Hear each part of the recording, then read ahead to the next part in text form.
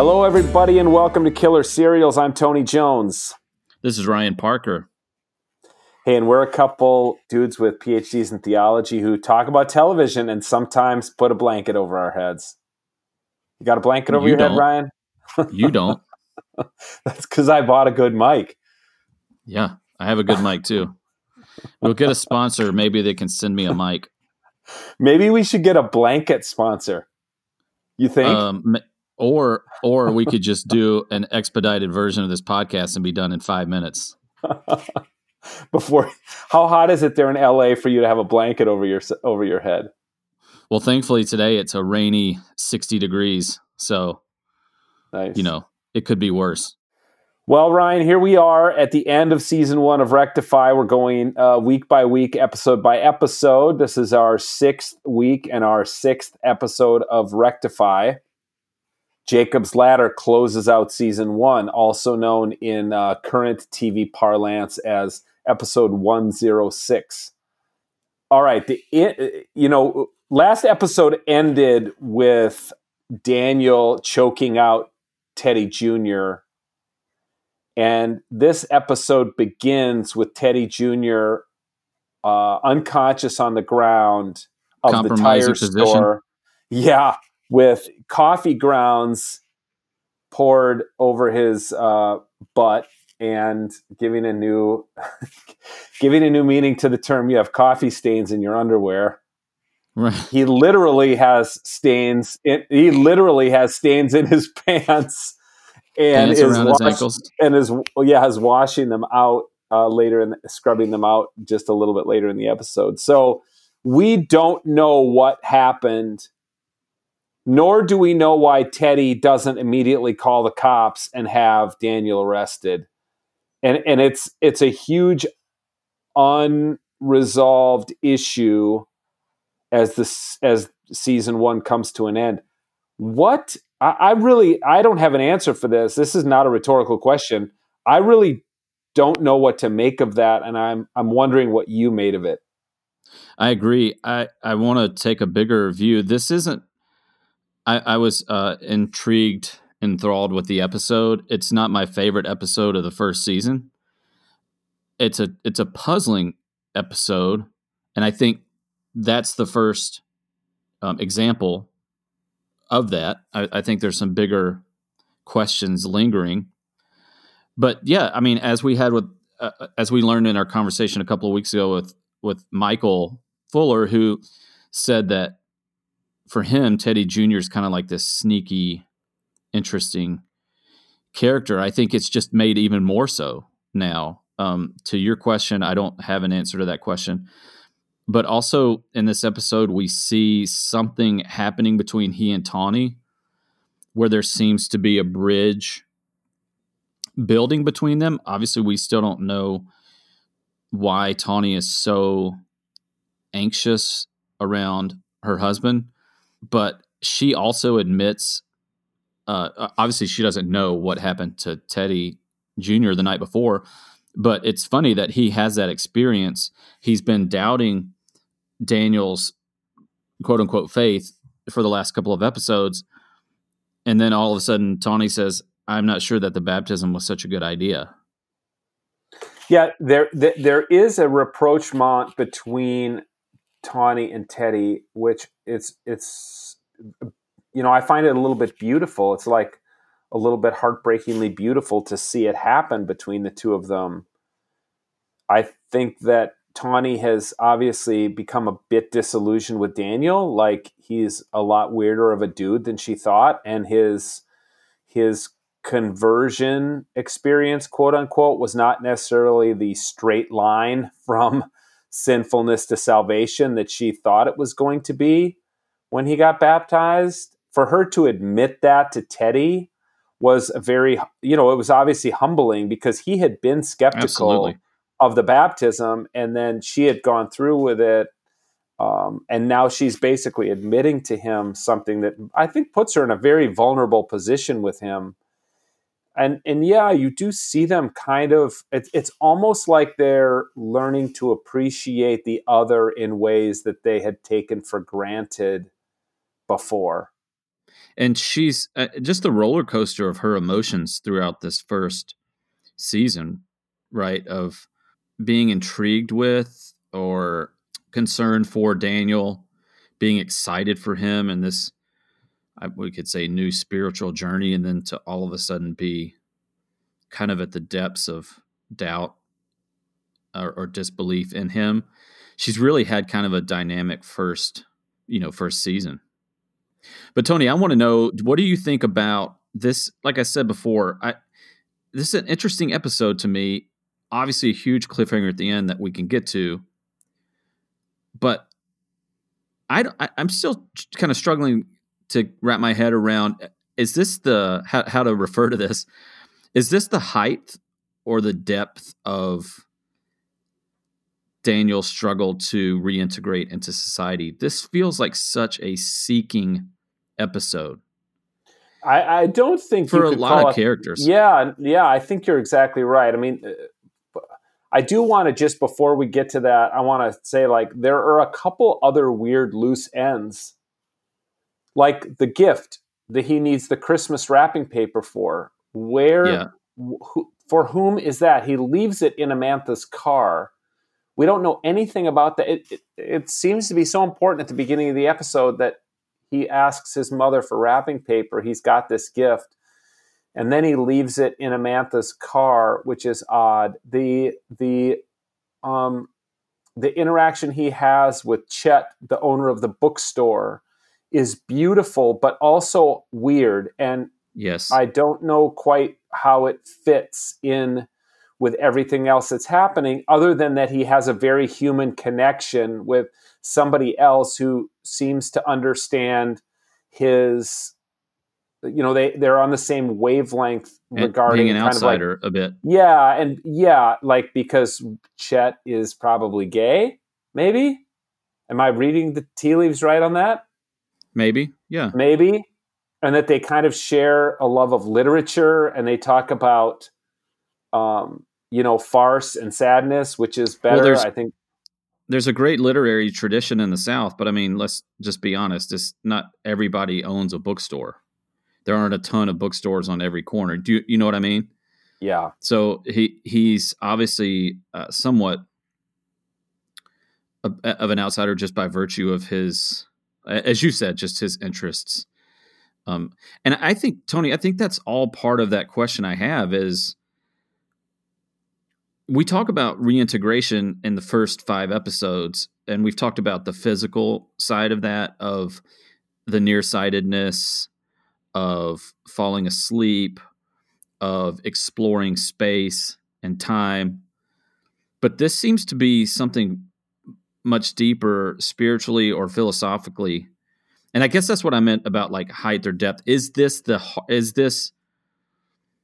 hardest part for him? Right. It's not the physical stuff. Yeah. It's not the time. It's this other kind of ontological, who am I? Where am I? Not just physically or in time. Right. Yes. He seems to be hitting almost a crisis point of, can he make it on the outside? And it comes up in a couple different ways. I mean, one is obviously the episode begins, there's like a cherry bomb in a mailbox. And that gets the whole family system talking about whether he should really stick around or not. And they start to talk about him leaving, going somewhere else. Amantha offers to take him to Atlanta. Janet is about to tell him he needs to leave, and instead chickens out and asks him to help her remodel the kitchen, which is another one of the most interesting scenes. Is Daniel starts to cry for the first time in the 7 days since he's been released from prison. And his mother does not walk over and comfort him. She just stands there with her coffee mug. I'm thinking about the direction of that, why Absolutely. They would, oh my gosh. I'm like, go hug him, for God's sake. Go hug your son who's crying. Yep. I Don't think let it's him go. the depth. I think it's the depth, Ryan. I know it the is. depth. I think it is. I think, and I took some notes in the dialogue too. He says all these, like, especially the conversation he has with his attorney, right? With John Amantha's. Stern, yeah. John. That monologue he has with John Stern. I want to play a part of it here. Yeah, let's listen to it.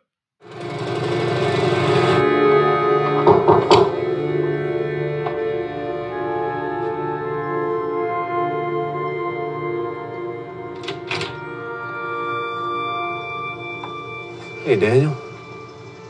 Come on in. Well, where's Amantha? She's doing laundry.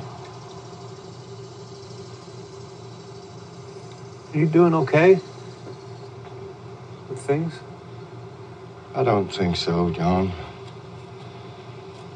I don't think so. That's normal. What is? Not doing okay. Considering everything. Why don't you come in? Well, it shocked me to find you here. Just not used to contemplating all the variables one might encounter. I mean, there were variables inside, but it wasn't like out here where it's... And if you don't have the years of experiences, if there isn't the repetition of everyday living to make things mundane, because mundane is calming and soothing. Mundane isn't out of the ordinary. And when everything is out of the ordinary, it can be too much sometimes, Like finding you behind this door when I didn't even consider there could be somebody else behind this door but my sister. Your mind puts it together, of course, but I mean, even just the door opening is still very unreal. Does that make sense? Of course. I know it does. Okay. Tony, that's a fascinating conversation perspective that Daniel brings, where there's a hint that there's a certain level of comfort with the routine of his previous life. And that if we're talking about this being the depths of his ability to reintegrate into society, it's just the sheer chaos of, as he says, contemplating all the variables, thinking, I'm going to see Amantha. Amantha will answer that door. What happens when she doesn't answer that door, right? And so I think that is, and I took a couple of other notes about some of his comments. He says throughout the episode, I don't know what to do. I don't believe in anything, right? I mean, this to me is a massive existential crisis for him. It's come to this fruition, right? We okay, I totally agree. I first even want to give this little shout out to the fact that we talked, you and I talked about this with the writers when we had them on. This is astounding. This conversation where John Stern is standing in the open doorway of Amantha's brand new apartment, having talked to her about getting a gun to protect herself, and I just want to say there are not many TV shows that would allow this long of a kind of monologue statement from a character like this, because it's delivered almost flat. I mean, he's almost without affect or emotion as he says this. It's like he's deadened inside. And here's what it made me think. I think I said an episode or two ago that it seems to me like Janet, Daniel's mother, is a cipher. In almost every scene she's in, she's non-existent. She doesn't bring any force to the scene. She just, like, she sucks the energy out of a scene. She's nobody. She's nowhere. She's nothing. I'm starting to think that about Daniel now. Like, he's so aimless. He's so without purpose. it seemed like he had a purpose when he was in his cell. At least he had a purpose in his relationship with Kerwin, which I know we'll get to, especially next week. He when he says this, it's not like even there's an answer. And John Stern responds to him by saying, like, this is normal. It's okay. Are you okay? I don't think so. That's not. It's normal. What's normal? Not doing okay is normal. But Daniel, I don't know that those words of comfort or consolation are of any help to Daniel. I do think he is at the depth, and he is lacking purpose and direction on the outside. And this quote that you just played is so telling, where he just doesn't, everything is extraordinary. There is no ordinary, there is no mundane after 18 and a half years in solitary confinement on death row. Tony, I like how on one level, it could seem dismissive to say that Daniel doesn't have a presence, right? Or to question what that presence is. But I also think it's a very wise use of this character in a series, because it's almost like a black hole, right? Like, you know it by its effect on what's around it. And like using Daniel to explore other relationships, while also I think the show does, as we've talked about, does a phenomenal job of having us consider incarceration and its effect on communities and individuals, but using this newly released person to explore Southern life in a small Southern town, family relationships, religion, right, justice, all these things. And so I don't think you would have made that comment about Daniel until now, right? I think we've built to this, and it's going to be really interesting to see where they turn, because we are at a real turning point, it feels like, with this ending. And to kind of jump ahead, at the end of the episode, we find Daniel almost beat to death by Hannah's brother and some of his thug friends, and Daniel's being sent off to hospital in an ambulance. Okay, and we've had, as you've said, we've also had the pipe bomb earlier, and so it's really, is he going to leave town? Are the local authorities going to protect this family, this man, or will it still be kind of open season on him? Okay. Right? How does Teddy Jr. react now? He not only does not leave town, he goes to the worst possible place he could go to, which is to Hannah's grave. Now, we've already seen him go a week ago to Hannah's house and peeping Tom in her window at night before he got picked up by the goat man. And by the way, he sees the goat statue again in this episode, but now it's covered with vines and in a tree grove instead of out in the middle of a field, which makes me think that his whole thing with the goat man was a dream sequence. Because why would that goat statue look so different and be differently situated now in this episode when he goes out with Amantha to the cow pasture? You don't think it was just a different angle? It's possible, but I mean, it was not. It went from no vines on it to vines on it. I mean, I don't know. Yeah, it could have been they came at it from a different angle, but it's definitely leaves you with the impression that the Goat Man episode could have been a dream sequence. Of course. Okay, but he goes to the worst possible place he could go to. It's almost like he wants to get beat up. It's almost like he wants to get punished for his sins. Well, he said almost as much to Amantha, right? Yes. In that scene that you talk about where they're walking through the pecan grove, where he says, I got to feeling guilty. I think even if he did not kill Hannah, he feels like he is responsible for her death somehow, which is probably why he confessed, and we do Absolutely. hear the audio of his confession because John Stern is playing it as he's listening back through the evidence. Well, and there's some nuggets throughout, right? To think this is going to be it's going to be fascinating to see this case unfold, because there are those seeds, right, that he's probably innocent of her murder, right? Because he makes that comment that she looked so alive the last time he saw her. Yeah. And she felt alive. Okay, and there are some other underlying issues that have been made clear. For one thing, it's not just Daniel who sticks out in this town; it's Daniel's whole family. I mean, they're well-to-do, but they're not church-going people, and they have a Jewish lawyer from out of state, so that kind of sets them apart in the town a little bit.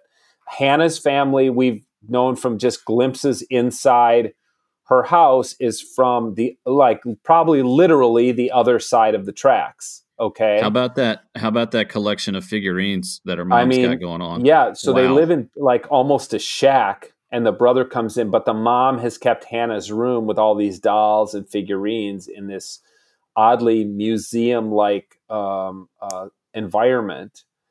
But then there's also, when it comes to the beating of Daniel in the cemetery, I could not help think of, and not to say that kind of beating wouldn't have happened anywhere, no matter where this was or whatever, but you don't see something like that set in the Deep South without thinking of the history of lynching in the American South, and the history of scapegoating, this idea, this both anthropological and theological idea that that's right. When things go wrong, when things are bad, you pin the blame on an individual victim, and then you punish that victim on behalf of the community.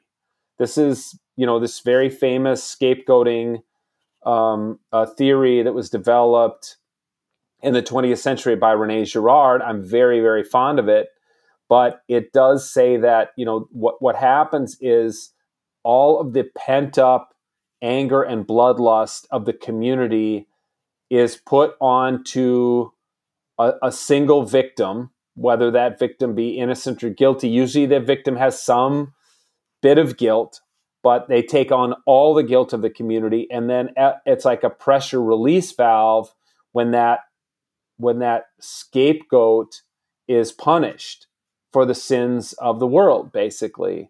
And it seems to me like that's what Daniel is doing, especially because there have already been intimations, even back to the first episode, that, Hannah was sleeping around with all sorts of guys. And yeah, I slept with her, and, I know a bunch of other guys who did too.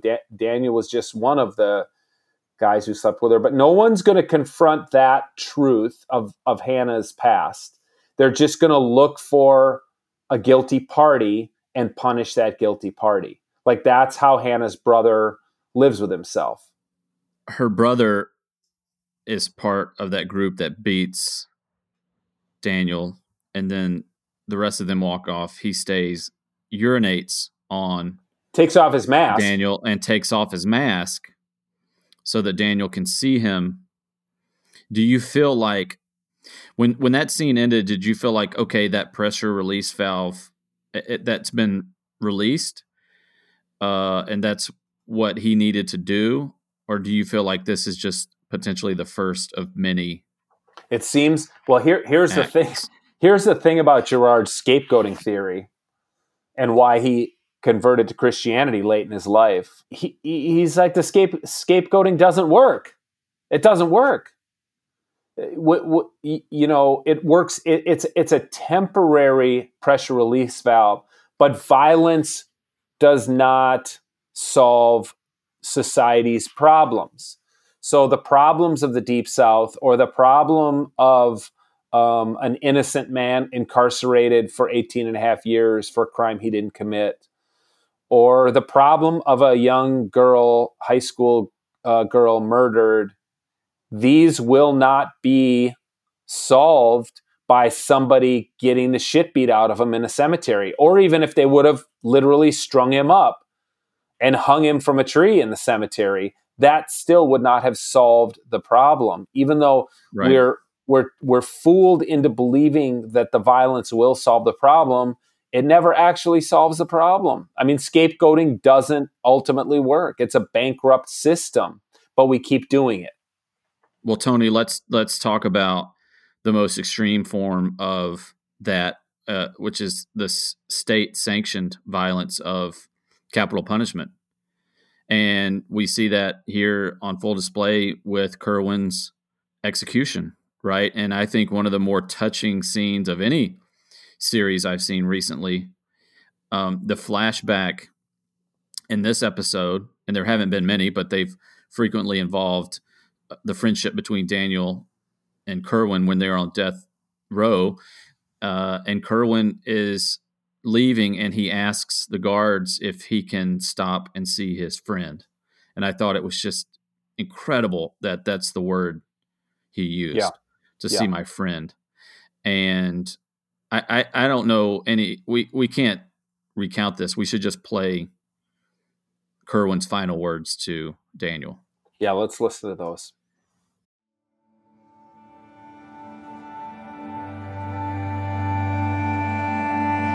Need to go.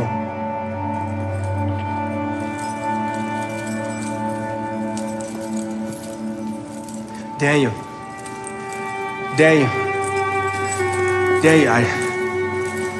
I need to say something to my friend. Doesn't look like he want to speak to you. I just need a moment. Need to go. Please. It's okay.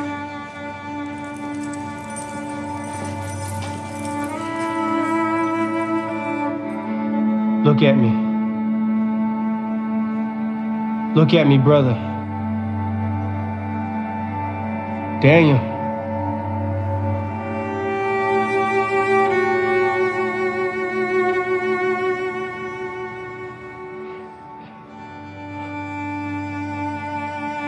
I know you didn't do it. How do you know? Because I know you. Because I know you. Because I know you.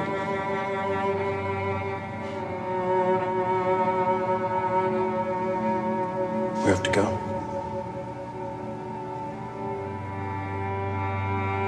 Bye, brother.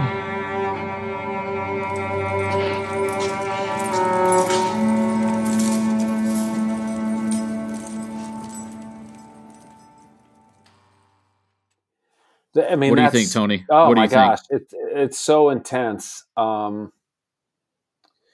you know, it does make you think of for him to say it's because I know you. I know you. That's why he knows he's innocent. Well, he knows this. He knows this man because they've talked through a grate, you know, in 2 solitary confinement cells.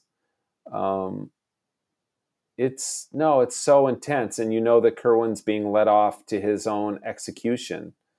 I think, you know, part of it, I wonder what part of Daniel died with Kerwin, because, you know, part of me saying Daniel at this point in the show seems a bit like a cipher, like he's not really there. He's got these very vacant eyes. He's not that way in the flashbacks in the cell. This is what I'm saying. I feel like in the cell he has purpose.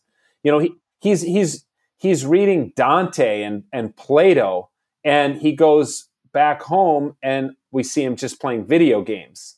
You know what I'm saying? He has this purpose when he's on death row that in the 7 days since he's left death row, he seems to lack. And I wonder how it'll be fascinating to see how Kerwin's death affects him. I think it will. My guess is that it will affect him very deeply. And I will also say that, I mean, you've probably heard this too, but a lot of people who've seen, you know, gone to the executions of criminals who've like murdered somebody in their family, they don't walk out of the death chamber feeling like, oh, okay, now I'm good. I've been vindicated because my sister's killer is now dead. You know, they maybe feel like justice has been done, but in interviews that I've read, I don't think they feel a great sense of like now everything's right with the world. Yeah, that's what I was going to say, Tony. I feel like when I brought making that transition right from the scapegoat mechanism to execution is that it doesn't solve anything, right? And you look at, there's a film, I don't want to distract people from this amazing series too much, but there's a wonderful film that kind of came and went last year called Clemency, which is kind of it's a execution narrative told through the perspective of a warden who is slowly disintegrating because of the effects of overseeing all of these deaths and the psychological impact it has, the spiritual impact it has on the people who are around it, the guards, right? The chaplain, the warden. But the one thing that I've appreciated so much about this series, not just the spiritual window it's giving us into incarceration, but the way in which those scenes have been shot in each of the flashbacks and the way that the camera moves with Kerwin as he comes out of his cell. And you just, right? The second you see it, you're like, he's done. He's going to, it's time. And then following him down the hall. And then obviously at the end of the episode, when the last words, right? What are the last words of the episode? All clear. Remind me. Oh, yeah. All clear. Yeah. When they do that overhead shot of the two cells from solitary. Stunning. Oh my gosh. Yeah. Yeah. When I obviously, not to be too cheeky, nothing is clear about any of this, right? Nothing is clear about within Daniel. Nothing is clear about the situation, his legal situation. Nothing's clear about this whole practice of execution. But yeah, just the way in which for the last several minutes or few minutes of that season, we have this stunning overhead shot of one inmate cleaning out Kerwin's cell and Daniel curling up in the fetal position. Yeah. Remarkable stuff.